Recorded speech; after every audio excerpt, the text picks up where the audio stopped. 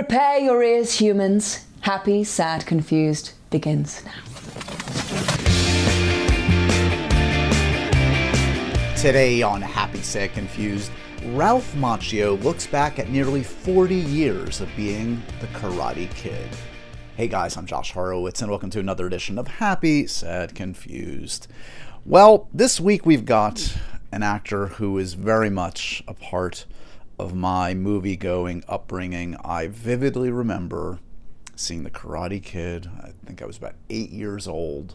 Probably saw it a half dozen times that summer of '84, and since then, I don't even know how many times. So suffice it to say, very surreal and wonderful to get to know Ralph Macchio all these years later for this Happy, Sad, Confused episode. This was a live event at Symphony Space in New York City on the Upper West Side of Manhattan, very close to where I grew up, so that made it all the more fun too.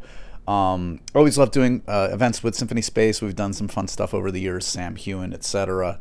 And it's a beautiful theater. Guys, check out their programming there. They do great work. And this was a really fun night, guys. This is Ralph Macchio talking about his life and career, from working with Francis Ford Coppola in The Outsiders to Karate Kid to the legacy of the Karate Kid, which of course continues to this day with the phenomenally successful Cobra Kai.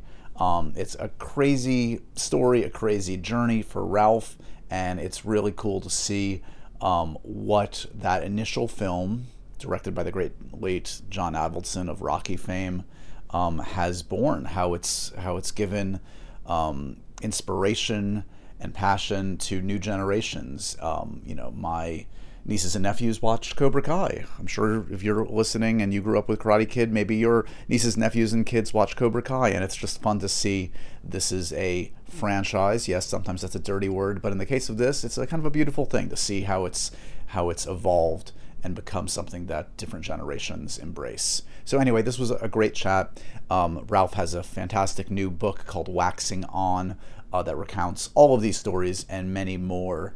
And he is, as advertised, super nice, crazily, seemingly well-adjusted family guy who just happens to have portrayed some of the iconic characters of the 80s and even 90s. Let's talk My Cousin Vinny, right? Come on.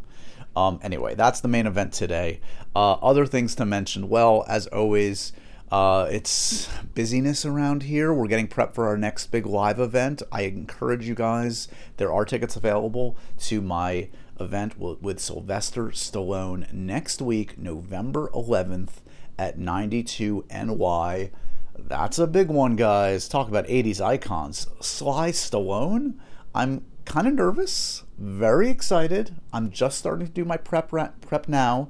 I mean, what do you even talk about with Sylvester Stallone? Where do you even go? Big choices ahead for me to figure that out. That's on me, but I promise a great night. November 11th at 92 NY. Tickets are available. If you can't be there in person, virtual tickets are available as well. All the information is in the show notes. If you want to watch the video version of this conversation with Ralph, it's very easy. Just go to YouTube, youtube.com/Josh Horowitz. Give us a subscribe. And you can watch that and the Henry Cavill conversation, the Tom Felton conversation. Virtually every conversation that I do on the podcast is available in video form on YouTube. Plus, of course, my last plug for my own shenanigans, Patreon. For the diehard Josh Horowitz, Happy, Sad, Confused lovers, that's where you get your discount codes to the live events. That's where you get the early announcements on the guests. That's where you get the merch. That's where you have the opportunity to ask guests questions. That's where you get the early access to the podcast and the video version of the podcast, and much, much more.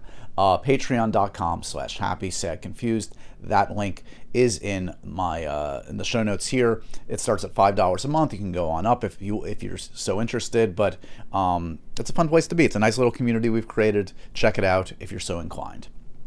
Okay, let's get to the main event because this is a big, long, juicy conversation. The energy was great at Symphony Space. I hope you get a sense of that from this chat. Yes, there are some video clips in here, but I think they will translate in audio form. We have a nice little video message that you'll obviously hear in this from a close friend and co-star of Ralph, later on in the show that caught him off guard in the best possible way. He was very touched by that. Look forward to that. And let me take you back about a week, 10 days ago to a great night in New York City. Me and Ralph Macchio. Enjoy. Hello, Symphony Space. Hello, Upper West Side. How you guys doing tonight? I am indeed Josh Horowitz. Thanks so much for coming out tonight, guys. I am a born and bred Upper West Sider. This is my home base, so it means a lot to be at Symphony Space with you guys and in this beautiful theater. We have an amazing guest tonight, guys, for this live Happy, Sad, Confused. There is a lot of history to cover tonight. Wow, from Coppola and The Outsiders to The Karate Kid, from Cobra Kai to beyond. This guy is the ageless wonder that is Mr. Ralph Macchio, of course, and his new book, I should mention, which is excellent. If you've not picked it up, you need to, is Waxing On, The Karate Kid and Me. We're going to divulge all the secrets, nearly 40 years of secrets for The Karate Kid in this book. I think it's safe to say that nobody as big, I remember when the movie came out initially, as I'm sure many of you do, it was a phenomenon, but who could imagine it would have the long legs it has? It's bigger than ever in some ways. So this is a thrill to get to meet Ralph tonight in this context. Please give a big Symphony Space welcome to the one and only Mr. Ralph Macchio.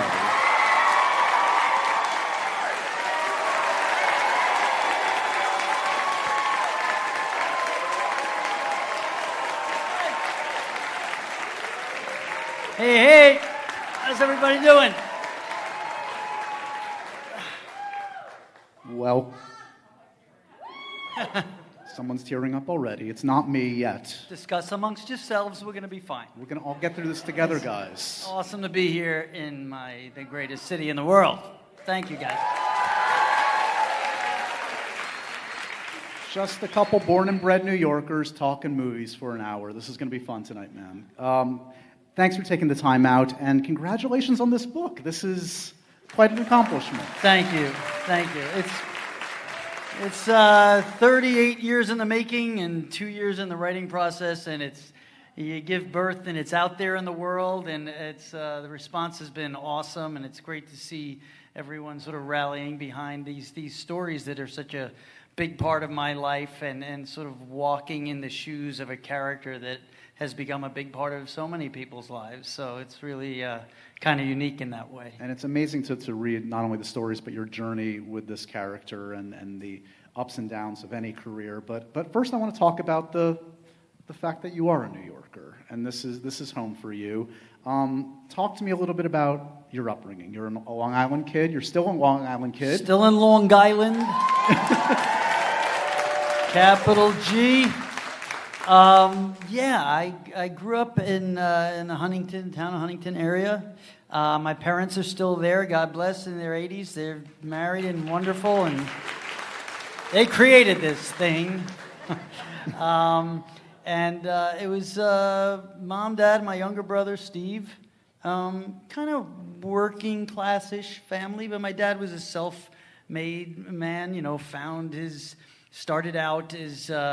my uncle, his uncle had a laundromat, and then my dad had a laundromat, and then that was sort of like the cash flow in the early business, and then the cesspools would overflow from the soapy water, and then he bought a pump truck, and then he built that into a pump truck business, and then some real estate and other things, so I worked at the laundromat. That was the first job. That's where the segue was. I worked at the laundromat giving change, and fortunately there was a movie theater at the end of the shopping center, so I would sneak into the movie. No, I'd pay for tickets and go to the movies. Although one time I realized if you climb across from the top of the laundromat, like you go up in the attic thing and you could walk across the other stores, I was able to see the screen from the corner, but then I said, "This is not really a movie." Intended, no. That's my 14-year-old like adventurous self. But and movies was where as a in between the Saturdays at the laundromat and working in Little League baseball and wanting to be Tom Seaver or whatever at that time. Any Mets fans in the house? All right. Any Yankee fans in the house? Well, they're both playing golf tomorrow, so. But anyway, so I would, when I was, coming home from school as a little kid, and I write to this in the early part of the book, my mom would have on what was the 4:30 movie, right. Channel 11. I'd watch, it would be Casablanca, it would be Singing in the Rain, it would be Fred Astaire and Ginger Rogers, and that was... so that was the early stages of me becoming infatuated with storytelling, and I wanted to be Gene Kelly as a kid. Yeah, I will say, reading the book, nothing connected me more to you than reading about WPIX and Entenmann's Donuts. I just felt like there is definitely Entenmann's. Shared genetic material with this man in some way. So a lover of movies, lover of musicals, but as you just talked about, your family was not clearly in the business. No. So what did they make of young Ralph's interest in the arts? I think my mom, she had such a, I remember hearing about Betty Grable all the time. She loved Betty Grable, right? So we're, for the youngsters out there, you got to look it up. But so I think there was a piece of my mom, because she could sing and she could sing well. I think there was a piece of her that she never did that, but it was not crushing on. It was not like she didn't fulfill her dream or anything like that. So when I asked to take, my cousins were taking tap dance lessons. They felt, for the reason of social getting involved with whether it was Little League or dance classes, just social activity. So I went into that, and I didn't suck. I wasn't awesome, but I hit my mark, I smiled, and even then I looked a few years younger than I was. So I probably looked better at it than I was, because this kid's 5, he's amazing. I was 16. No, not true. It's a miracle. Anyway, that's a bit of a spread. Exaggeration for effect, folks. But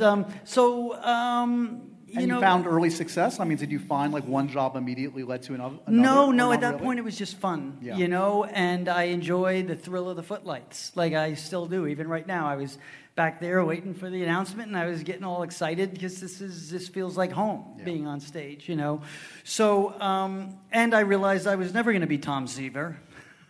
I did not have a 95-mile-an-hour fastball. So, what my parents thought, I think my dad was a bit like, okay, this is a phase, right.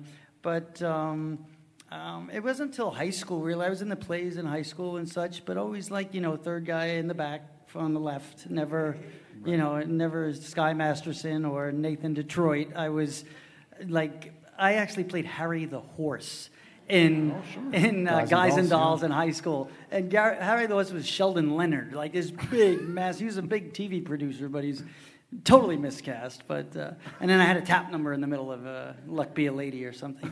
But so it was part of me, but and sports as well. Right. I really enjoyed sports and my sports teams in New York.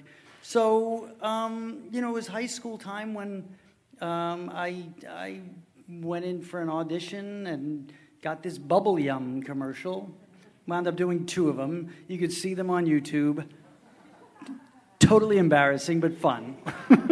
Singing, dance. It was a Saturday morning, big smiles, over-exaggerated, animated. Sure. Sugar Bubble Gum commercial. That was the first. There's a lot of sugar in that gum. Yes.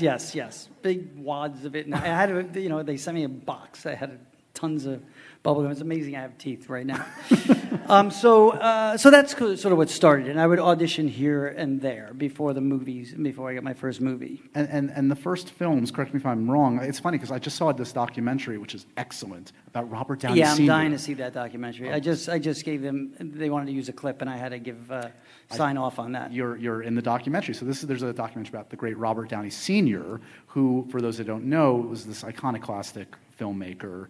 who I believe directed your first film. Yeah, he did. He had these underground, New York underground films like Greaser's Palace and Putney Swope in the 60s. Did a lot of drugs in his time, was a maverick, but really, truly a filmmaker. And his first movie was a studio movie called Up the Academy. It was the first, movie job I got. And I played, it was sort of right after Animal House had hit. So they were looking, where Animal House was National Lampoon. This was Warner Brothers, but they were tagging in Mad Magazine for some reason. Right. They figured, they work for National Lampoon, let's do it, it's like decisions based on no merit whatsoever. But the character's name was Chooch Bombalazzi.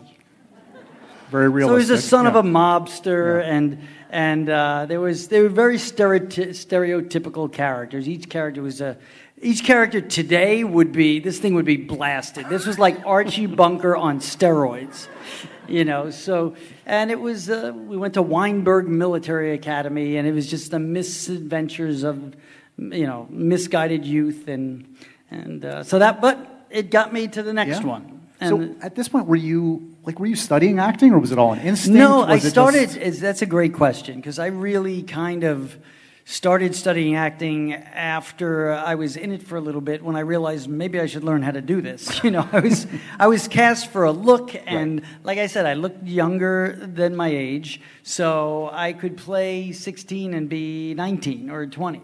So, and I played 16 for, I think, 37 years. Yes.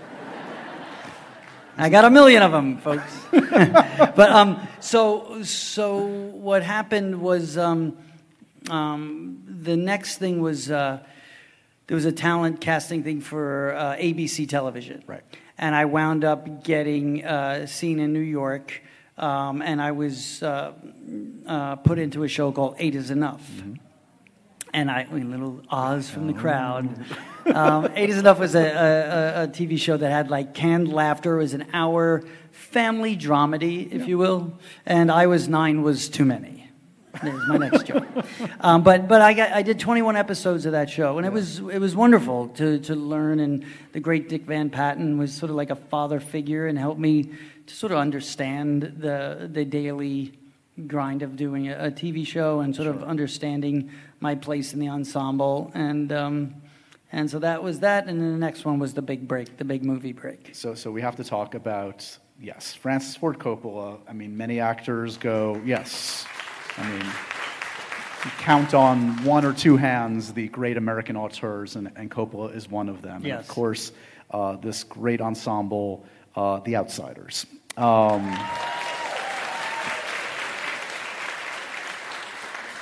So when this comes around, he clearly was collecting just the best talent in this age group at the time, and bringing in a lot of very talented actors, a lot of them together in the same room, as I understand it. What are your recollections of the uniqueness of that process? Because every aspect of the way Coppola directs and rehearses sounds very unique. Yeah, Francis was very into the theater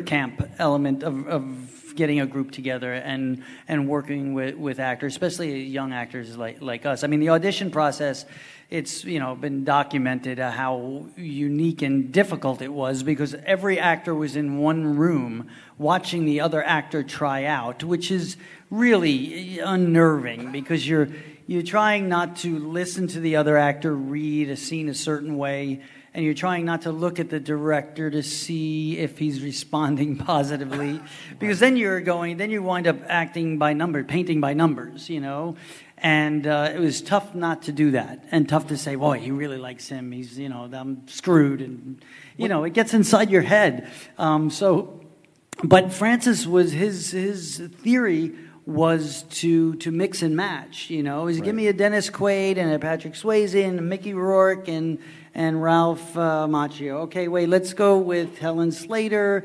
and and Tom Cruise and Scott Baio, and he would just put all these pieces together. If you can imagine, those are the names that were all in this room. Yeah. Because before they were those names that might have been recognizable, but and I wanted to only play Johnny Cade. I read that book when I was 12 years old in 7th grade, and I just I just love that book. I literally 4 days ago, maybe 5, I don't remember, because I've been on this book tour, which has been amazing and gratifying. But I was sitting with S.E. Hinton, basically right there in Tulsa, Oklahoma, doing something like this. Amazing. Years later. So And surreal, yeah. I was able, to speak. It was author to author, which was really nice and quite wonderful. But so anyway, so then and I got the part of Johnny Kidd. I mean, it was like my first big, huge, massive victory. It was the dream come true with one of the greatest filmmakers, like you said, of our time, American cinema, certainly. But to spin back a second to your question of when I started studying acting, it was when I first auditioned for The Outsiders before the group audition. I auditioned for Fred Roos, which was Francis's producer, and he cast The Godfather and American Graffiti. If you know anything about these films, some of the greatest casts ever assembled. But I did not get it. I did not get a second call back. I wasn't kind of ready, is what the feedback was. And that's when I started taking acting classes in L.A. at the Beverly Hills Playhouse at the time. And I used one of the scenes from The Outsiders as a scene study scene, the hospital scene. Let's, if you'll indulge me, we have a clip from The Outsiders because it's worth revisiting. It's a beautiful. There you go. Well, you're going to watch it again now. On the big screen. This is a great piece of filmmaking and marriage of score and acting. Let's go back and watch a little clip from The Outsiders. One morning I woke up earlier than usual. The church was colder than ever.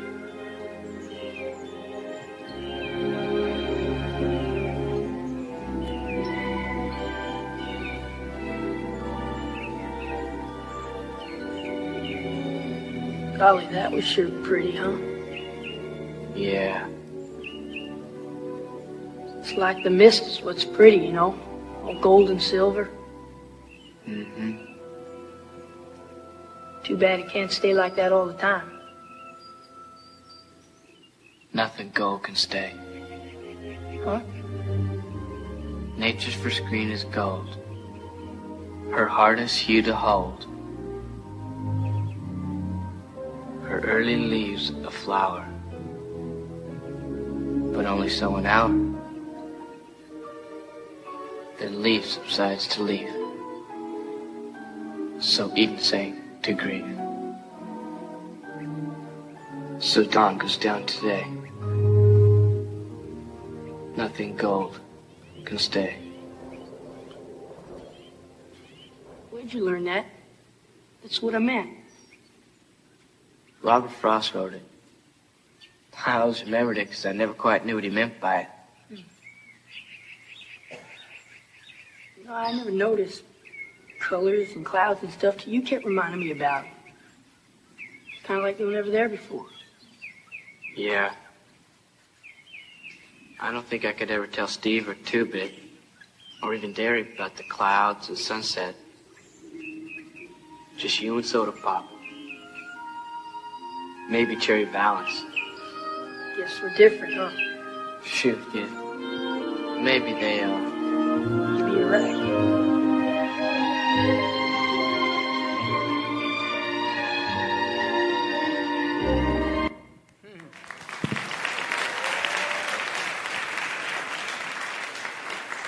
It's like magic hour on steroids. Like Yeah. any actor would kill to just be photographed that beautifully. It's amazing. It was interesting because we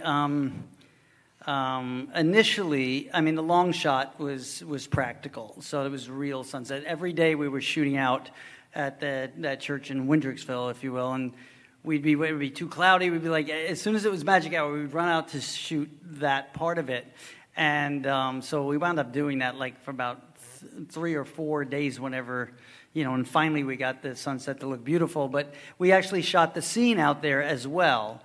When they cut it together, the magic hour, it goes so fast. And Francis had this, since there's so many Gone with the Wind metaphors and reading of Gone with the Wind, which had that rear screen projection style where you have the background as sort of the process. So any of the close-up shots the medium shots were in a sound stage with the projection. So we weren't really outside, and they just put the barbed wire, and it always was odd. I didn't know how it was going to come together. And it's, I mean, when you look at it, it does have a little bit of a theatrical element to it. But, so did this book that was written by a 16-year-old girl in 1967 or whenever it was, I mean, it works. It gives it an as heightened as it is, yes. a timeless quality. And I love, that was the time when he was shooting, what was it, the One from the Heart? One from the Heart before. Completely on a soundstage, yeah, right? The whole thing was on a sound. But he was experimenting with, Francis Coppola was way ahead of all the digital stuff. He was saying someday you shoot the whole movie in one room, and he's about to start another film right now, a self-financed big megalopolis. Exactly. So God bless him. That was it was just such a special time, and it's such a special role. For me, I'll never forget, and you guys don't let me forget it, because I'll see teenagers and kids come out with a book, and I'll sign "Stay Gold," and they scream, and they squeal, and I'm probably older than your grandfather, but it's cool. It's cool. There's nothing but love in the air from my young greasers. Well, luckily you wouldn't have another iconic film just around the corner that people would be quoting to you for 4 decades, would you? Right. No. Yeah. That brings us, of course, to The Karate Kid. So, like I said, the stories in this book are fascinating, and let's just get right to it. The funny thing is, the story of your involvement in this film actually begins pretty close by, across the park, on the Upper East Side. Yes, 80-something Street, I always say. I think it was, I have to go back there to see if I can remember which building is John's building. Right. John Avildsen, the great director of Rocky and The Karate Kid. Another audition at the time? What was it? Give me some context. No, I write to this in the book. I got a call, that they were making a movie called The Karate Kid, and I was like, is it a cartoon?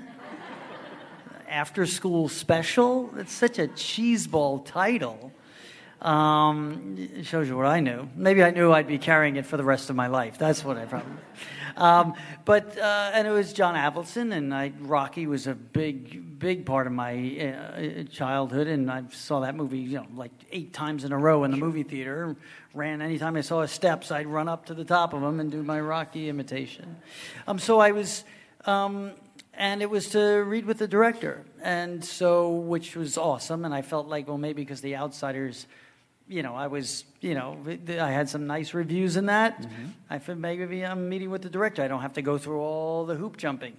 I write insert record scratch here, because I walk into John's apartment building, and I get up to the floor where his apartment is, and it's packed with every possible teenage guy you could imagine. And I was like, okay, I guess I'm going to be waiting online like the rest of them. And he was reading with, he had a big video camera, and you could see this on YouTube. He actually posted my first reading of Daniel LaRusso, and you can find it on YouTube as well as Pat Morita's, and my first meeting with Elizabeth Shue. These videotapes, he posted them. So it's really fun, and I like to brag that my book comes with visual aids. We have the visual aid here. Oh, shall we take a look? Oh, sure. God, I didn't even know that. He just led me down the road.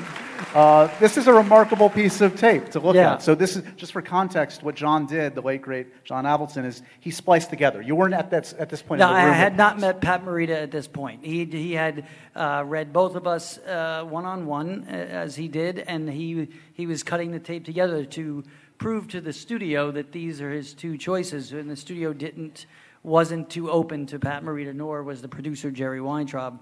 They just felt he was Arnold on Happy Days, and he was a stand-up comedian, and he's not Mr. Miyagi. I mean, who else is Mr. Miyagi? Exactly. There's only one. Let's take a look. The evidence is on the screen. Now, what's happened before this is that you've been at a Halloween dance with Allie, and everything was going terrific. And these kids jumped you and chased you, and they beat you up. And just before he's explaining the script up to this point, setting me up for the scene. Wipes them out, and you weren't quite sure who it was, because you were almost unconscious. And now you've come to at his place, and he's bringing you around.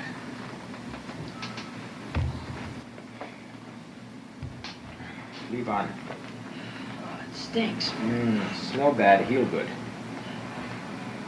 Hey, where's that other guy that was... You? No. Why no? No, because... Old man. Why didn't you tell me What? that you knew karate? I never ask. Well, where'd you learn it from? From father. I thought you said he was a fisherman. In Okinawa, all Miyagi know two things. We know fishing, we know karate. In fact, karate comes from Okinawa. You see, matter of fact, Miyagi ancestor, about 16th century, bring to Okinawa from China, was called te. And then some fancy pants uncle called it karate, empty hand.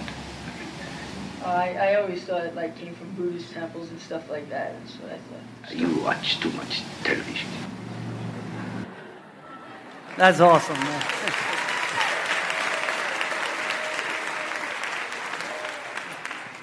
It's A amazing. long time ago. Amazing, It's that exists. I mean, and you said it yourself. I mean, like, for context, this is like the wacky neighbor in a sitcom being cast in, like, what became an Oscar-nominated role. Like, this was a huge leap. That is not the voice of Pat Morita. That is a full-on performance. Right.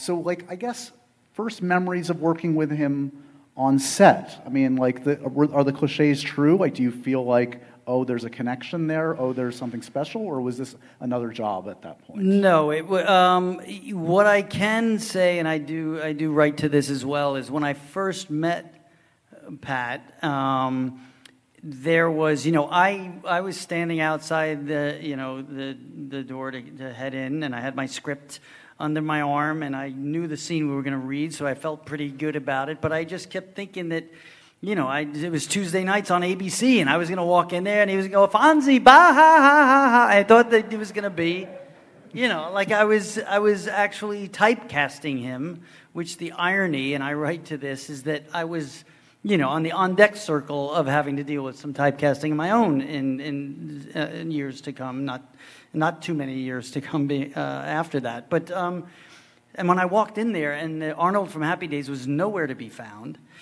his articulation, his diction was letter perfect. He was very serious about talking about Japanese heritage and culture and the meanings behind the words and his own family. And then we started reading the scene, and it was just as easy as anything I'd ever done. And I didn't know it at that point. I just knew it was easy. I didn't know that it necessarily was great chemistry or all that other stuff. I was probably too young to understand that, or all I remember is how effortless and simple and easy. I didn't have to work. It was like the give and take, like a perfect tango. And it was, beautifully written script, so that needs to be said. If it's not on the page, ain't on the stage, as they say.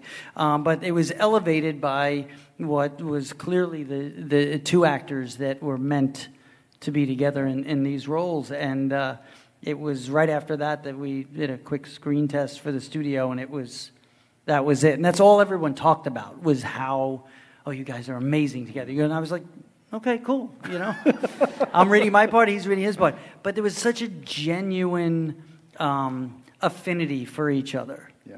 And that is, that you feel in the performance, that you see in those scenes, that, I write about the line, "You're the best friend I ever had," being my favorite line in the original Karate Kid movie. It's probably not the coolest line or the best piece of dialogue, but it was just perfectly placed in the script and delivered. I'll give myself credit for that. And then his response, even more so, when he says, "You pretty okay too." And that's kind of Ralph and Pat and Daniel and Miyagi, the blurred lines of that, what still resonates to this day. It's funny, yeah. I mean, someone said in an interview recently, like, films are either A's or B's. Like they either clearly they just work or they don't work. And Karate Kid it's one of those films that just works on every conceivable level. It's emotional, it's funny, it just draws you in, and it's a marriage of everything. It's the acting, it's the score, and it's just impossible not to embrace it. Yeah, and it does start with the script, but it's all the components, and especially that film, and to this day it resonates, and because it works on a human level as well. The themes in The Karate Kid are the themes, as much as the tone is different in Cobra Kai, and I'm sure we're going to get there. As much as the tone is different, the themes are the same, and it's grounded in what made The Karate Kid something that stood the test of time. And then the pop culture of it all became something else, to get him a body bag and sweeping the legs and catching flies with chopsticks, and it's insane. You do embrace a lot of like the so-called controversies over the years. For instance, let's get a show of hands. Was the crane kick legal? Do you think it was legal or not? Yes, legal? Yeah. No, illegal? It's kind of a split decision. Okay. I like it. Listen, I always say this. If you're still debating about a movie that was made 84 years in 1984, 38 years ago, I don't look that good. If they're still talking about it, that's pretty amazing. And it's fun. Yes, that's in my chapter called Theories and Debates. And the birth of Cobra Kai, Before we get to Cobra Kai, I don't know if you realize this was going to be a This Is Your Life It's feeling like experience. But I do want to show you one clip. And the funny thing is, okay, so I selected this clip before I finished the book. And then I'm reading the book. And then I find out that this is a scene that you actually don't love your performance in. So I apologize in advance. No, it's not. I know what you're talking about. We can talk about it after. But okay. Let's think. This is a key sequence towards the end of the film, just when it gets really exciting and emotional at the very end. Let's take a look at The Karate Kid. Mr. Miyagi? You think I had a chance at winning? To win, lose, no matter. No, it's not what I mean. I had good chance. Well, can you fix my leg? I mean, with that thing you do? No need fight anymore. You prove a point. At what point? That I can take a beating? I mean, every time I see those guys, they're gonna know they got the best of me. I'll never have balance that way. Not with them, not with Allie. Not with me. Hey. What? Close your eye.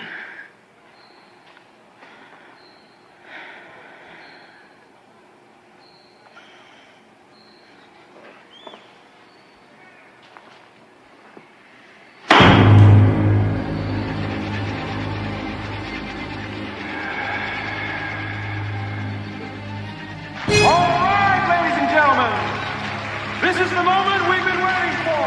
The present day. Daniel LaRusso's gonna fight? Daniel LaRusso's gonna fight! Now isn't this what it's all about, folks? You know! How's the leg, son? All right! These bigger men, the final man to determine who will emerge victor and champion of the All-Valley Under-18 Karate Championship.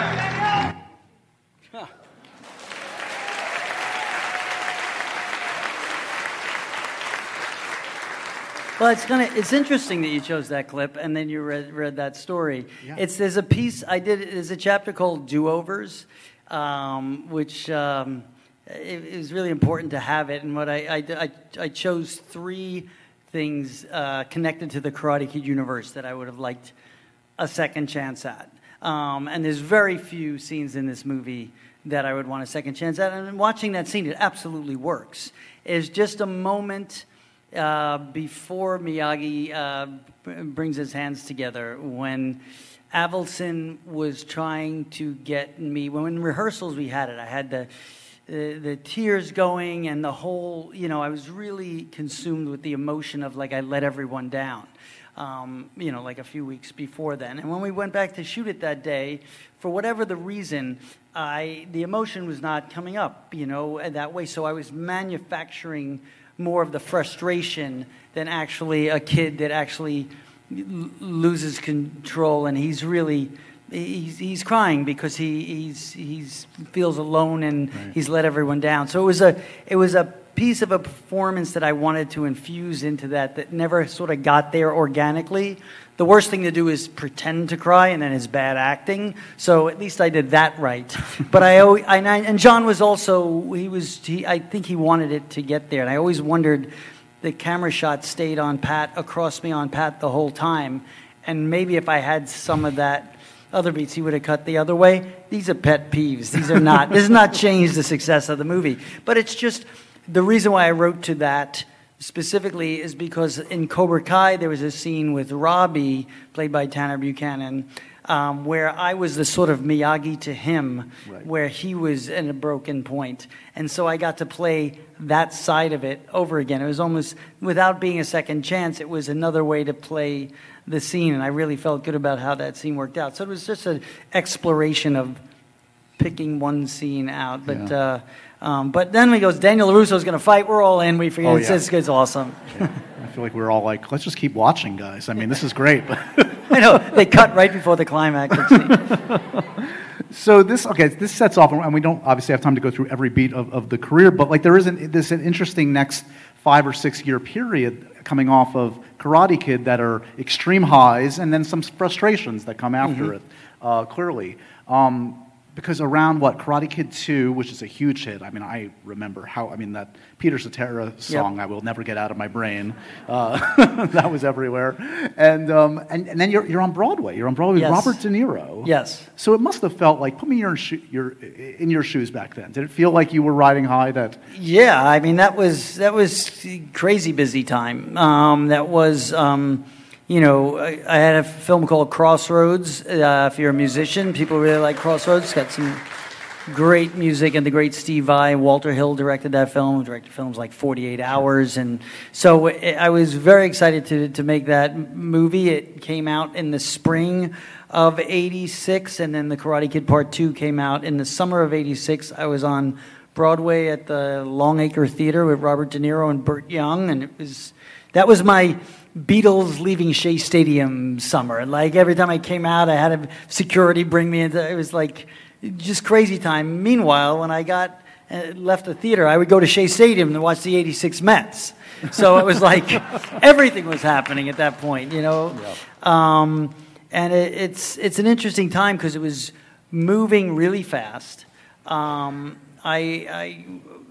There's a great story in here. I don't want to go into too much detail because I want you guys really to read it. When I was, there's a great Warren Beatty story. He comes in to see Cuba and His Teddy Bear, which is the play I did with De Niro, and everyone came to see that play. I was on Broadway with De Niro, so it was amazing. If I could turn back time, and to take things in stride at that age, when it's tough to do. As you get older, you're like, I should have smelled the roses a little bit more. But there was a time I was frustrated at the end of that run when they were setting up Karate Kid Part 3, and I really didn't want to make the movie. I didn't even know what the script was, but there were other movies that were there and with some great directors that I might have had a chance at that I couldn't. Sidney Lumet was the one filmmaker that I was talking to. I was starting to get frustrated with all this, with the connection to Karate Kid and the sort of the typecasting that was happening, and the fact that I couldn't offset it with. I mean, doing the Broadway play was awesome, but that wasn't it was only reaching a certain amount of people. So there's a great story where Warren Beatty was. I didn't think he had any plans of mentoring me or offering advice, but he basically did, about how I shouldn't downplay the commercial successes because they give you the opportunity for some of the artistic risks that you want to take. And it was just a poignant moment, and it's really a nice story in the book. So, coming off of Karate Kid 3, which, as you said, was a bit of a disappointing creative experience for you, did you feel like there was any chance in hell you were ever going to play this character again? No way. No, but coming off if you told me that in 2022 I would be squaring off with Terry Silver,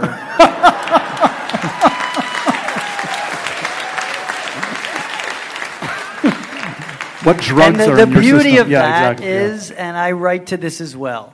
Even what's so amazing about the Karate Kid franchise and the Karate Kid universe is that it's been blessed more than once. Where even the shortcomings, in my view, have now bear fruit and health insurance, thank you, because I'm working, going forward. So it's kind of like, be careful what you think you know. Yeah. And that's just a little message for, through me walking in these shoes, youth is wasted on the young. You don't see that, but it's maybe a young reader may... look at that, and I'm getting a lot of these questions. So now that Cobra Kai season 4 and 5 was so pulled off of a lot of what was in Karate Kid Part 3, do you like the movie now? And I'm like, no, it's still not a good movie, in my view. Wonderful actors, great people, but my biggest problem with Karate Kid 3 is that it never forwarded the Daniel LaRusso character, and it abandoned the two love stories from Karate Kid Part 2, meaning Miyagi's love story and Daniel and Kumiko's story, which was just sort of like, that didn't happen. Now we're going back to the valley and there's more Cobra Kai, but who knew, man? It's just pretty eye-opening. And one of the many reasons I dove into writing the book, because I have this uniqueness of this movie that is such a big part of so many people's lives that is now relevant today. It's never gone away, but more relevant with the explosion of Cobra Kai, that I have 12 and 13-year-old kids who run up to me and they know who Mr. Miyagi is. And that's kind of wonderful that legacy carries on, and they somehow back themselves into the original film from the series and vice versa. So in the many years between 3 and Cobra Kai, I know your relationship with Karate Kid must have been a complex one. It had its ups and downs and wrestled with how you felt about it. And it's funny because, again, as I'm reading the book, I'm like, oh my God, he must have been offered every crazy idea for a reboot or sequel. I'm like, in my head, I bet they had a Rocky Karate Kid combo thing, and then I'm reading the book, and someone pitched you a Rocky Karate Kid thing. It's crazy. It's great. There was so many. I tap into some of the funniest or silliest or ridiculous reboot concepts over in the late 90s. I mean, after My Cousin Vinny, which was... I affectionately call the late for dinner movie, because when it's on, you're just going to be late for dinner because you just can't leave in the middle of it. I got more than lucky a handful of times when you think of that. Karate Kid and Outsiders and Vinny, it's really quite remarkable. It wasn't a large chunk of time, but... So did that idea that was presented to you hold any interest? Is that the worst idea ever, or the best idea ever? That's just the funniest idea, because I was with John Avildsen, the director, and this was probably, I would say... is the Hilary Swank Karate Kid, the next Karate Kid had come and gone at that point. Yeah. But we were having a lunch meeting of a potential idea for a project, and it was pitched by a writer, I mean, he just had this vision, like, there's the guy who directed Rocky and the Karate Kid. I have him here, and there's the Karate Kid guy. If I could just get Stallone has a messed up kid. The Karate Kid has a messed up kid. You get Mickey and Miyagi together, somewhere between Philly and Newark, and this thing is going to be the biggest movie ever. Now, what's so funny is John sort of laughed it off. He said, You don't cross. It's so funny. Now you got Superman sleeping with Batman, and Wonder Woman is best friends with the Hulk, and it's unbelievable. You know, the multiverses is 3 Spider-Mans at once. So it kind of was ahead of its time, and who knows? Someone may pull this, and they'll get both of us in, walkers and wheelchairs in 5 years making. But it was just it was everything that was right and wrong about Hollywood in that moment. It was like, how can we fit a square peg in a round hole? And then there were other ones about, you have a kid with a drug problem, and Miyagi's a ghost, and, but I think, and I affectionately write about this in the book, that it was less about people saying, hey, I have the greatest idea, and more about them saying, I love this character, I loved you in this character, I loved Pat in his role, and Elizabeth Shue, and all I want more. Yes. I want more. It was, and unfortunately, decades later, John, Josh, and Hayden, the creators of Cobra Kai, the 3 biggest Karate Kid fans you will ever meet, figured out a way to give us more, and it feel fresh and contemporary and relevant and still nostalgic at the same time. It's a miracle of a series, because it's like, these guys, John, Josh, and Hayden, like, their resume didn't necessarily scream like, oh, they're going to be the right guys to do this necessarily. No. They wrote and created Hot Tub Time Machine and Harold and Kumar. And they were saying the guys who created, and they're fantastic writers across the board. They are the reason Cobra Kai is what it is. They drive the ship. They see it more clearly than anyone, certainly more than me and Billy Zabka, because we're so protective. But they did you get it immediately, the pitch? Like, because you were, as I understand it, kind of the last one in. Yeah, pretty close. Yeah, I always was. I kept the Karate Kid film on such a pedestal that it was like, it's not high art, but it's a film. I've gotten so much from you guys over the decades on how much this has meant, that to sort of soil that or toy with it in a way that would take the shine off the apple, it felt like I'd rather leave the painting alone instead of trying to add more colors to it. But imagine me getting a call saying, the guys who created Harold and Kumar and Hot Tub Time Machine want to pitch you the continuing story of the Karate Kid.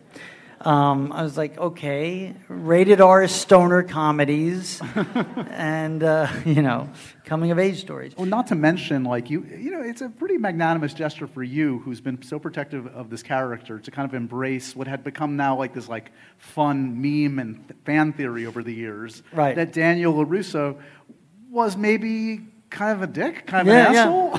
Yeah. No, they definitely heightened that, his sort of, cocky kind of bravado that I brought into the room when I auditioned. I mean, even when you saw that tape, and I'm just kind of sitting there like this, I had a little bit of like, my crap don't stink. I'm pretty awesome. And it's kind of funny. That was me trying to be cool. I have nothing to back it up. But that element of LaRusso is peppered in the character, but what also is at the foundation of LaRusso is his sweet, genuine goodness. He even today in the Cobra Kai series, his intentions are always good. Right. He just sometimes is knee jerk and he lets his temper flare, and obviously that makes for better entertainment. So yeah, it was sort of a leap for me to when they said he's going to be a car salesman. I was like, really? He became a car salesman? Well, Mr. Miyagi had cars. That was their pitch. I said, all right, I get that. Okay. Sure. All right, but I don't know if he would like live off his one kick and rub it in the face of everybody. They said, well, yeah, but that's just gonna be the beginning. So they really had to, win me over with that stuff. My main thing was that the spirit of Miyagi would have to be woven throughout the Cobra Kai series. Otherwise, I wouldn't be interested. I really needed to have his character part of the show, be it for the Next Generation younger cast and the sort of Miyagi-Do element, that mystical, it's not even mystical, that palpable mentor to him. And so then it made sense that LaRusso, without Miyagi, would have his midlife crisis where he would lose his balance and not see things clearly. And obviously you need conflict, otherwise you don't have a story going forward. And these guys, they cared so much, and I believed they wanted to make what the fans would love to see. Yeah. And the film Creed had just come out. And so that was an example of how to enter the Rocky Balboa universe and not have to make Rocky 7, right? So it was through the eyes of Apollo Creed's son. So through the eyes of Johnny Lawrence, whatever happened to this bully and whatever happened to his life, and that they obviously wanted to juxtapose that with the happily ever after. That LaRusso had everything, and he has money, and he's now in Encino, and then the other guy's in Reseda, down and out. And so I got it, and I understood it. I just didn't know how it was going to truthfully work. And I would say, where's the funny in it? Where's the heart in it? And they say, they just convinced me with their caring so much for every nook and cranny of that original film and those movies that these were the guys to take the leap with. And now I look, incredibly intelligent when I'm pretty damn lucky once again. But, I did make the decision. I did. Yeah. And they delivered something that was above and beyond everything. And the low expectations, too, of the YouTube of it all. And they're going to do a Karate Kid thing with Johnny Lawrence and Daniel LaRusso. People were like, yeah, okay, this is going to be like Good Pain at the dentist. This thing is going to be just like a disaster, but I won't be able to look away. And all those low expectations helped us, because when it had all and everything and still embraced and respected the source material, which was the original film, then it was 100% on Rotten Tomatoes, and everybody was on board. A couple billion minutes of watch time later. And one of the relationships that this rests on, just as it was you and Pat way back when, is you and Billy. Let's take a look. I'm sure this audience has seen Cobra Kai, but this is one of the very first scenes in the first season that sets up, I think it's the reintroduction of you guys getting together at the car dealership. Let's take a look. Yeah.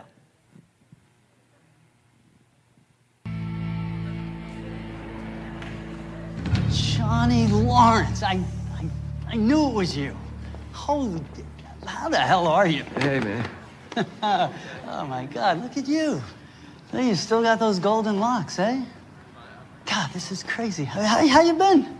Great, man, thanks. I've been great. That's great. Hey, Anush, come here. Louis, get over here. I want you to meet somebody. I gotta go. No. This is Johnny Lawrence. He and I go way back, right, buddy? This guy was the toughest dude in my high school. When I first moved here from Jersey, he and I, we got into it a little bit. This guy really had it in for me.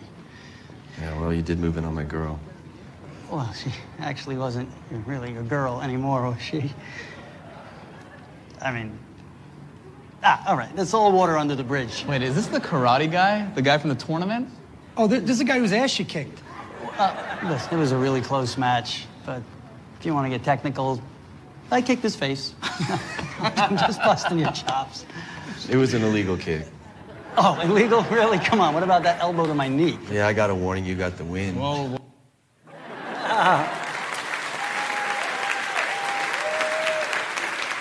So, Zapka is just so good in this show, man. We have such chemistry together, and it just really is such a joy, and I think it elevates. And every season when we have scenes together, it just goes to another level. That one was, I had to say the line, I kicked his face. Initially, I read it in the script. I'm like, guys, come on. You are setting it up. I get it, okay? We want to say Johnny Lawrence, tough life. What would be the worst thing that someone could say to him? So I went back and forth, and I did, because there's always a push-pull, and I write about this as well, with me and the writers with that stuff, certainly earlier in the seasons, less so now, because I would always say, I want to make sure you're thinking of the LaRusso of it all, that, you know, how far we're going to bend that to him actually being a guy that would say either something like that. So it was about me finding it, that it was like playful with his friends. It's almost like sometimes you're with someone, you say something and you regret saying it, but then at that point you might as well just go with it. So that's sort of how it was like one of those things that maybe that night LaRusso would be laying in bed and probably say, well, I probably shouldn't have said that. That was probably a dick thing to say. But in the moment, he has his buddies there. And so we're always working and collaborating through those moments. And they're important because I think then the scenes work organically and then we care, you know. It must be so cool that you and Billy get to go on this journey together, decades now. I reached out to Billy Zabka to see if he had something to say to you. He sent a video in. Oh, God. Okay, let's see if he's going to regret what he says. Let's take a look. For the first time, as the anticipation of the crane kick loomed around the corner, the swell of excitement was palpable. Conti's music built, Adelson's edits elevated, LaRusso assumes the position. All right, that's enough for now. Hey, you doing there, Ralphie? What's up, everybody? Hey, Josh.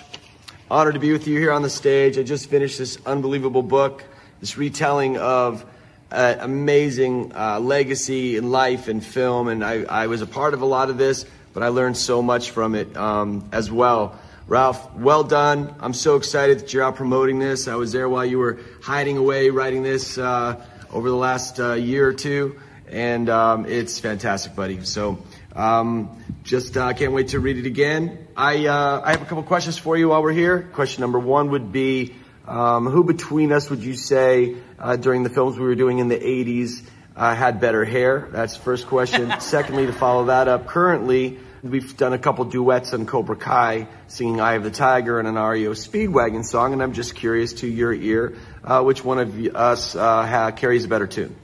So there's the questions. I'll let you have at it. Take it from here. It's nice to drop in. I'm going to get back to my listening, reading. I could feel the dam about the listening, reading. A thunderous roar from the Baronet crowd as they leapt to their feet, cheering and hugging and high-fiving as if at a major league sporting event. All right, that's enough. That's enough. Great job. Awesome. I'll hit him up later for that. That was all right. So what were his questions? That was funny. Hair and singing. 80s hair. Who had the better hair? Wow. You know, we had such different hair. I had an abundance of hair there that I miss. I miss the fullness. You know what? I had the best brown hair and he had the best blonde hair. That's what I would say. Very diplomatic. How's that for a politician? And singing, I would give myself, I would give him the Eye of the Tiger, and I will take, take it on the run. I would take the REO Speedwagon. I got the higher register. But he kicked ass in the Eye of the Tiger, and we had fun with Yuji Okamoto, who was chosen, who's freaking awesome as well. It's crazy. That's great. That was a great surprise. That was awesome. He's a good one, your friend. Let's see if this audience has some amazing questions for Mr. Ralph Macchio. There should be a couple mic stands on either aisle. If you guys want to scurry on up and ask a few questions before we run out of time, we'll pick Ralph's brain. Murmur of the crowd, murmur of the crowd. All right. Go ahead. Yes. I've had this question from before. You might have answered some of it, but what was your favorite Karate Kid to shoot, and what was your least favorite? What the question? What was my favorite Karate Kid movie to shoot? And what was my least favorite? Yeah, which one did you enjoy the most, and which was your? The first one, the original, by far the most, because that's where all the magic happened, and that story, and I mean, just the birth of the chores paying off his karate moves, the magic of the crane kick, all that, the cinema, just that experience. Part two was fun because we were in Hawaii for 3 months, But I was busier at that time, and so I was a little homesick. And part 3 was not nearly as pleasant as those two. Distant third. Distant third. Let's go to my left. Yes, what's your question? Yeah, go ahead. Hi. Can you talk a little bit more about My Cousin Vinny, and specifically when you're going for the puppy slush and you say, "Can you fill this up?" Wait, say that again. I'm going to talk about My Cousin Vinny, but what was the end of the question? When you go for the slush puppy and you say, "Can you fill this up?" Can you fill this up? I love that. It's my favorite. That's total macho. That's so me to say, like, even if I'm at a movie theater now, as we're slowly but surely starting to get back, and I get a popcorn handed and it's not topped off, I'm like, seriously? Can you fill this up? I mean, this is air. You're charging $15 for this, and it costs you 20 cents. Fill it up. So it's a little bit of Machio sprinkled in Billy Gambini. I love My Cousin Vinny. It's one I'm super proud to be part of. That's for sure. And I did not shoot the clerk. Okay, but I am one of the 2 Utes. Thank you. Thank you. Hi, Ralph. I have 2 things for you. First one's a question. Going back to earlier in the show, you were saying how with Karate Kid 3, you didn't really enjoy how Daniel's story didn't move forward. And going into Cobra Kai with characters returning like Marty Cove and Thomas Ian, how did it feel to see this character progress, along with juxtaposing against those characters? How did it feel playing against Terry Silver, Thomas Ian Griffith? Yeah. It's been incredible. I mean, his take on adding layers to that character, the writing that the guys, that John, Josh, and Hayden, and they do this with every character in the show, and every original. Look at what they did with Yuji Okamoto in Chosen. The ultimate nemesis in part 2 is Miyagi-Do friend, but working with Thomas, he's so he has such attention to detail. He loves leaning into the heightenedness of it, but he does not play the cartoon of it, where he felt the cartoon of it was a part of what Karate Kid 3 was, and he's very conscious of that. He's a black belt. He's a true martial artist, and he's 6'5" and very difficult to fight. But he's just a sweetheart of a guy. I'm so happy for him and all the folks that get to come back and taste the wine again. Let's go over, try to get through as many of these as possible. Go over here, yep. Hello. Hi. 2 questions. What's your... Get one question. One question. Okay. So the one question that I really want to know is, Cobra Kai has been having a lot of twists and things coming up. What do you want to see next on Cobra Kai that hasn't been done yet, that you'd like to work on or see? Oh, that's a good question. Yeah, we truthfully, we have not been picked up for season 6 yet, which we think should happen very soon. But keep watching, keep those numbers going. But I think they teed up the international element that could happen. So it might be interesting to maybe get out of the valley. I did get in season 3. I got to go to Okinawa, which was spectacular. I think expanding on that. I think for LaRusso, season 5 was a really good season to see him slip and fall and lose a grip on everything in his life, only to have everyone have his back and him be that protagonist again, just like he was in the Karate Kid franchise. His kids are getting older. The life is getting more challenging. All areas of that. And I just love working with these people. So I gave nothing there with that answer, except let's keep making it. And thanks to you guys, we get to do it. I think we need to go to the next question. I just want to get as many people as possible. Can I just hand this off to Ralph, because I saw him at Comic-Con. He wanted Why don't you, could you drop it with maybe one of the ushers, and we'll do our best to get to it, Ralph? Right. Thank you very much. Hi. Did the guest appearance on How I Met Your Mother have anything to do with the start of Cobra Kai? It's a great question. The How I Met Your Mother was a blast, and credit the writers in the writers' room. And I do a whole thing. I write a whole thing about how that came about for me and everything else.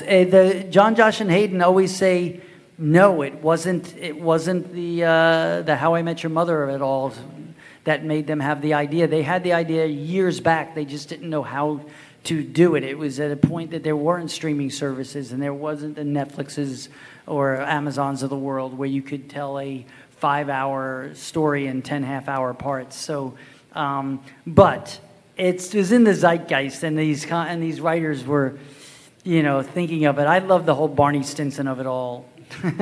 that LaRusso is some skinny Jersey brat who deserved nothing, and Johnny Lawrence is the true Karate Kid. When I first saw that, I was like, "What? It's fun." All right, let's go ahead, Greaser. Hello. Good shirt. Thank you. I was just wondering, because I heard that you had very good chemistry with a lot of your castmates on The Outsiders, and I was just wondering if you have any memories that you would like to share with us. Oh, The Outsiders was super special to me. I mean, I got close with Matt Dillon for a while. He was my New York buddy. I'm such a fan of his, and I remember running lines with him for the barbecue, the Dairy Queen scene that we had to shoot 2 days on that. We had to pick it up a second day, and I just remember being in his hotel room, and I was just running lines, and he was like, "You're the most professional actor I ever worked with." And I'm like, "No, I just want to learn the lines. Aren't we supposed to learn the lines?" I didn't think I was so professional, because he was so great at improvising and his raw talent. And then C. Thomas Howell, we spent a lot of time together, getting on each other's nerves as two guys working every single day. And now he's such a good friend of mine, and it's awesome. I just did Rob Lowe's podcast. If you haven't heard it, that's up right now, talking about the Waxing On book. It's a kindred spirit with all those guys, and Diane Lane. Let's not forget the spectacular Diane Lane. Thank you so much. Thank you. I think we have time for one more. This is going to be our last question, guys. Yep. Hi, Ralph. My name is Monica. Definitely wanted you to know my name, even if you forget it. Okay, Monica. Oh, my God. You did not just say that. I know there's probably a lot of people in the world who felt like a Daniel LaRusso, but I was wondering, were there any moments on set that you've done a scene with maybe Xolo Maridueña, Mary Mouser, or Tanner Buchanan where you've seen pieces of yourself or pieces of Daniel in them and felt sort of proud? Great question, and I write to that as well. Yes, yes, and yes. The beauty of doing Cobra Kai, and something I was not expecting, was that emotional connection with these young actors that each have moments that are so beautifully mirrored by the writing staff of things that happened to Daniel LaRusso in the original Karate Kid franchise.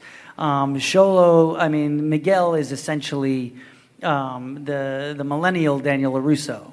And Samantha, as my daughter, played by Mary Mouser, gets to mirror, they walk in the same shoes, and there are really strong moments that I get to explain, say, in season 3, I think, when he talks about fear getting in the way, and that he's been there, and sort of I've walked in your shoes, and sharing those moments. Or with Robbie, Tanner Buchanan, with doing the chores in the backyard, and this waxing the car, and saying, those were emotional moments for me, because those are the pieces of magic that created the Karate Kid universe, if you will. And here I am now, not 21 years old anymore, and watching them stand in my shoes and me in the shoes of Miyagi or the not his younger characters. Okay, the old guy. All right, say it out loud. It's really wonderful, and some of my favorite things,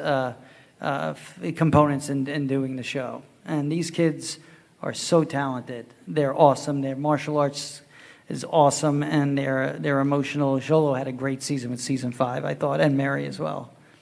Awesome question. Thank you so much. Well, we are sadly just about out of time. I do want to say, you carry the mantle of this amazing franchise so well, and it's so beautiful to see just all the connections from the beginning to where we are now, and it's going to continue clearly in some fashion, hopefully more Cobra Kai, and who knows beyond that. I want to thank this amazing crowd. I want to thank Symphony Space, guys. Make sure to check out, they do amazing programming day after day. Check out what they've got here. And I want to encourage all of you to check out this great book. This is honestly, we touched on like 3% of this book. Waxing On is the book from Mr. Ralph Macchio. Let's give it up one more time for Mr. Ralph Macchio. Thank you, guys. You guys are amazing. Thank you, man. Thank you. And so ends another edition of Happy, Sad, Confused. Remember to review, rate, and subscribe to this show on iTunes or wherever you get your podcasts. I'm a big podcast person. I'm Daisy Ridley, and I definitely wasn't pressured to do this by Josh.